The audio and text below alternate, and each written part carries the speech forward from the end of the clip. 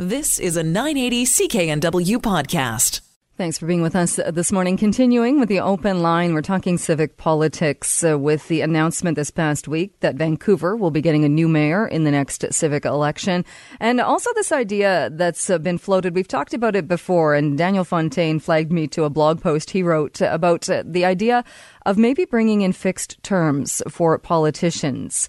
And we just listened as well, Tim Stevenson saying part of the reason he's not going to be running again is because he's been doing the job for 16 years.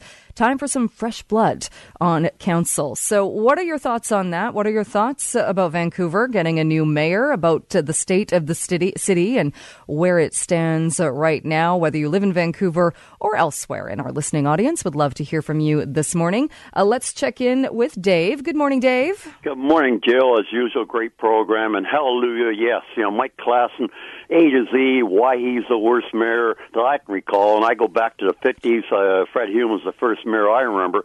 And, as an urban geographer, I can't describe just how he has, as you pointed out, people like yourself wanting to lead the city because of what he did. And, the thing that really got to me at the end, though, is the fact that this guy, I always welcome people to my city, and particularly what are the particular cause or belief or whatever, and especially religious leaders, and whether it be Buddhist, Catholic, the Pope coming to town, Muslim, I would welcome them. And this individual, along with Tim Stevenson, who you had on there, didn't want Franklin Graham to come to town. This is the son of Billy Graham, who was a confidant to Republican, Democrat presidents for decades. And I don't tolerate religious bigots. And that's basically what these guys ended up being. So good riddance to Gregory, and I'm looking forward to a new mayor. And I totally agree that, we'll give credit to these people for their work, their dedication, etc. But have a term limit. We can't have people done 20, 30, 40 years as politicians. All right, Dave. You've been almost 40 years, though, calling into radio talk shows. So I'm going to leave it at that, and I appreciate the call. Although I would say the Franklin Graham incident, I would put that very low on the list of issues in the city of Vancouver. But thank you for your call. Always appreciate when Dave calls in. Let's check in with Ed. Good morning. Yeah, I'm not so sure about term limits, but what I would like to put a fix on is the amount that our taxes go up each year. You alluded to the fact that it goes up to twice the rate of inflation and population increase. This has been going on for 20 years, and not just in Vancouver, in all the municipalities. I don't know how it's done, Jill, but if they had a tax or a law passed that they cannot increase our property taxes more than the rate of inflation, then that would limit the amount of money going into this cesspool in all municipalities where they can just spend the money, without any really accountability. And that would then, when you limit the money they can spend, then that forces them to put forth proper agenda as to how those monies should be spent. I completely agree with you. And in this latest, the 4.2 property tax hike in Vancouver, and when Raymond Louis went at the very last minute and pushed it up from the 3.9, which was what residents were told, I was so angered. And I think a lot of residents completely offended by that, because you know what? If it was my personal house, I'd be looking at other ways where I could save money and find that money that was needed. You don't just push forward another property tax increase under residents who many are struggling with affordability and are struggling to make ends meet. Well, it's as I say, it's an insult to our intelligence of how they're managing our money. We're just giving them this constant, so it's like we're controlled by the mafia, because there has to be a way to limit. I mean, if this was the province or the provincial government doing that, they'd be blown out of office in 2 days. But in municipality, I don't know what it takes, but something has to come from somewhere, a direction because what do the people do? Yeah. All right, Ed, good question. Thank you for the phone call. Appreciate that. We're talking civic politics, and whether you live in Vancouver or whether you live in one of the other municipalities or cities, a couple of things. In Vancouver specifically, we were talking about the fact that there will be a new mayor in the next election, but also talking about fixed terms. Would you like to see a 2-term limit or a 3-term limit for politicians? And again, in no way am I suggesting that it's not a tough job. I agree with everybody in that who says that we should be grateful that people run for office. I think we absolutely should. But is there an expiration date for politicians? Star 9898 on your cell phone, 604-280-9898 and 1-877-399-9898 is a free call for you. I mentioned I wanted to share a bit of audio with you, and this is from the interview that Gregor Robertson did with John McComb on the John McComb Show the day after the announcement was made that he was not going to be seeking a fourth term, that he had decided he would not be seeking a re-election. Take a listen to this. Do you think that the housing crisis has, in effect, left you unelectable in Vancouver?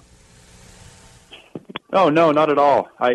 Quite the opposite. I feel it's kind of going against my competitive nature to not run again. I think that, I've been elected 3 times with those consistent priorities of focusing on affordable housing and rental housing in particular.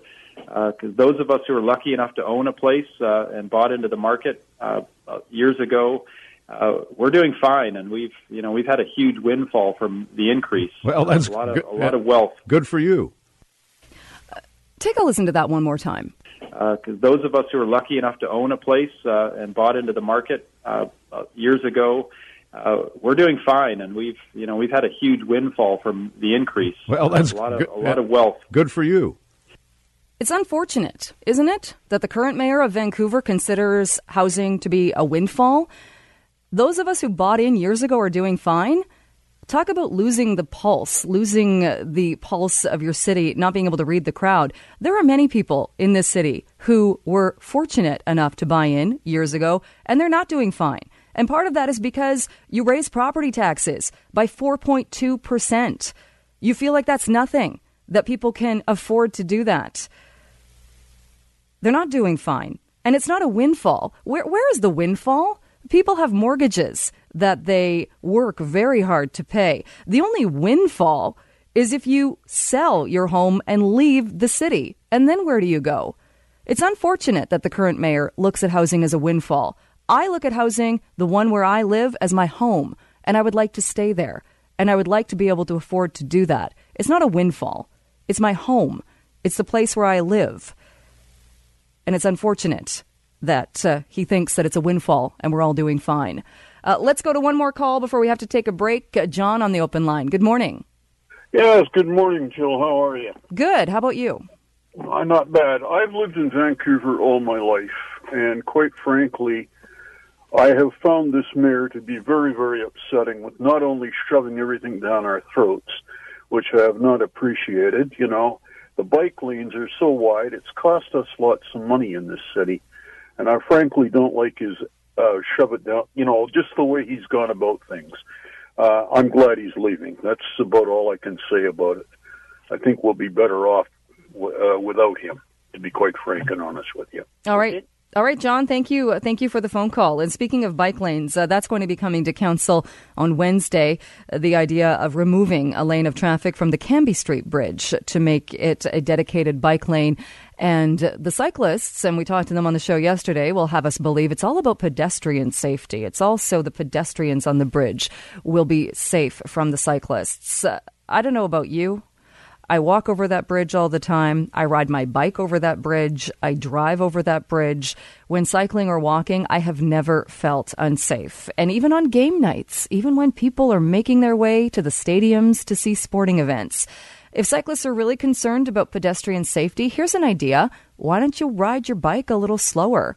The sidewalk that is a shared sidewalk on the Cambie Bridge is more than big enough to accommodate the cyclists and the pedestrians. And taking a lane of traffic out of that bridge that backs up every single day, I think is one of the most ridiculous things I've ever heard. It's unfortunate that this council is likely going to ram it through before they disintegrate. You've been listening to a 980 CKNW podcast. Listen live at cknw.com, the Radio Player Canada app, tune in, Amazon Alexa, HD Radio at 101.1 FM HD2, and on the AM dial, 980 CKNW.